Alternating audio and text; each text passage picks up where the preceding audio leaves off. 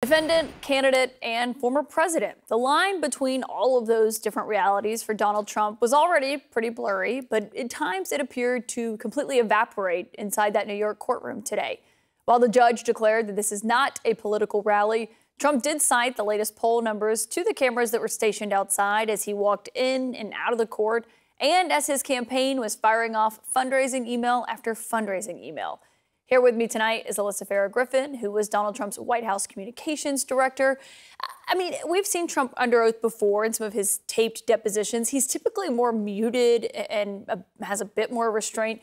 But it seemed very clear the minute that he walked into that courtroom today, he wasn't trying to appeal to the judge here. He was really trying to appeal to a larger political audience. Yeah, very much so. I mean, the word I would use is defiant. And I think that was by design to the degree that there's ever a strategy in anything Trump does. I think he's kind of realized in this civil case, it's more or less a foregone conclusion. There's already been the summary judgment. There's not really a case for him to win. It's how do I win in the court of public opinion? And you know this, I know this well. When he has rapt media attention on him, he just wants to dominate that attention that he has. He wants to look strong above anything else.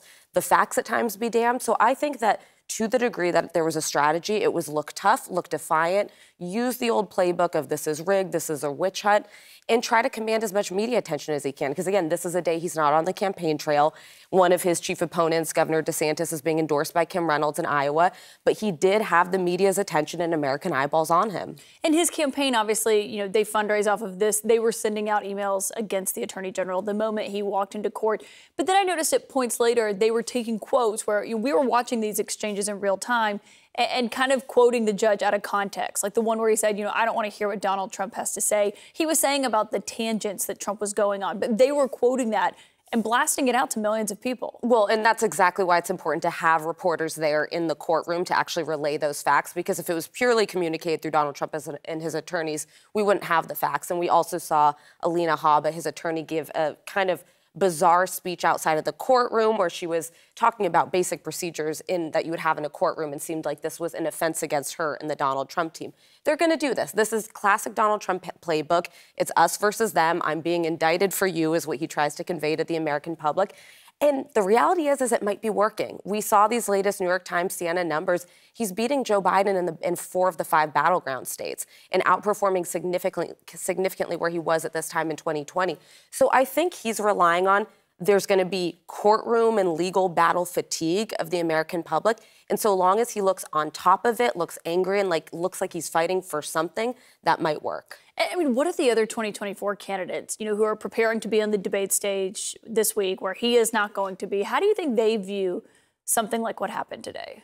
It's the myth that these candidates, many of whom are my friends, are still kind of buying into, which is like he's suddenly going to be out of the running and their moment's going to happen. Like, he is careening to the nomination. We are, 2 months out from Iowa, and I don't see something fundamentally changing unless something were to take him out of the race, which nothing's going to. No court date is going to. Nothing is going to make him drop 40 points in the polls.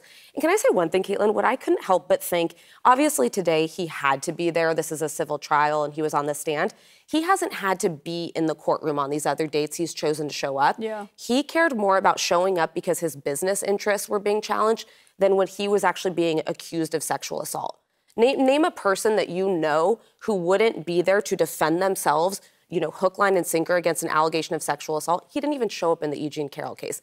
That tells you all you need to know about Donald Trump. And given you worked for him, I mean, what did you make of him talking about his brand value, saying that that's something that should be part of the financial statements, which I think most bankers would say is not what you can put on a loan application?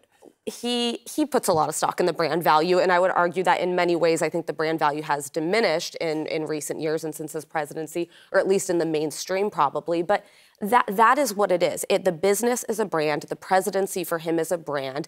It's not about the American public. It is about Donald Trump. Alyssa Farah Griffin, thank you very much.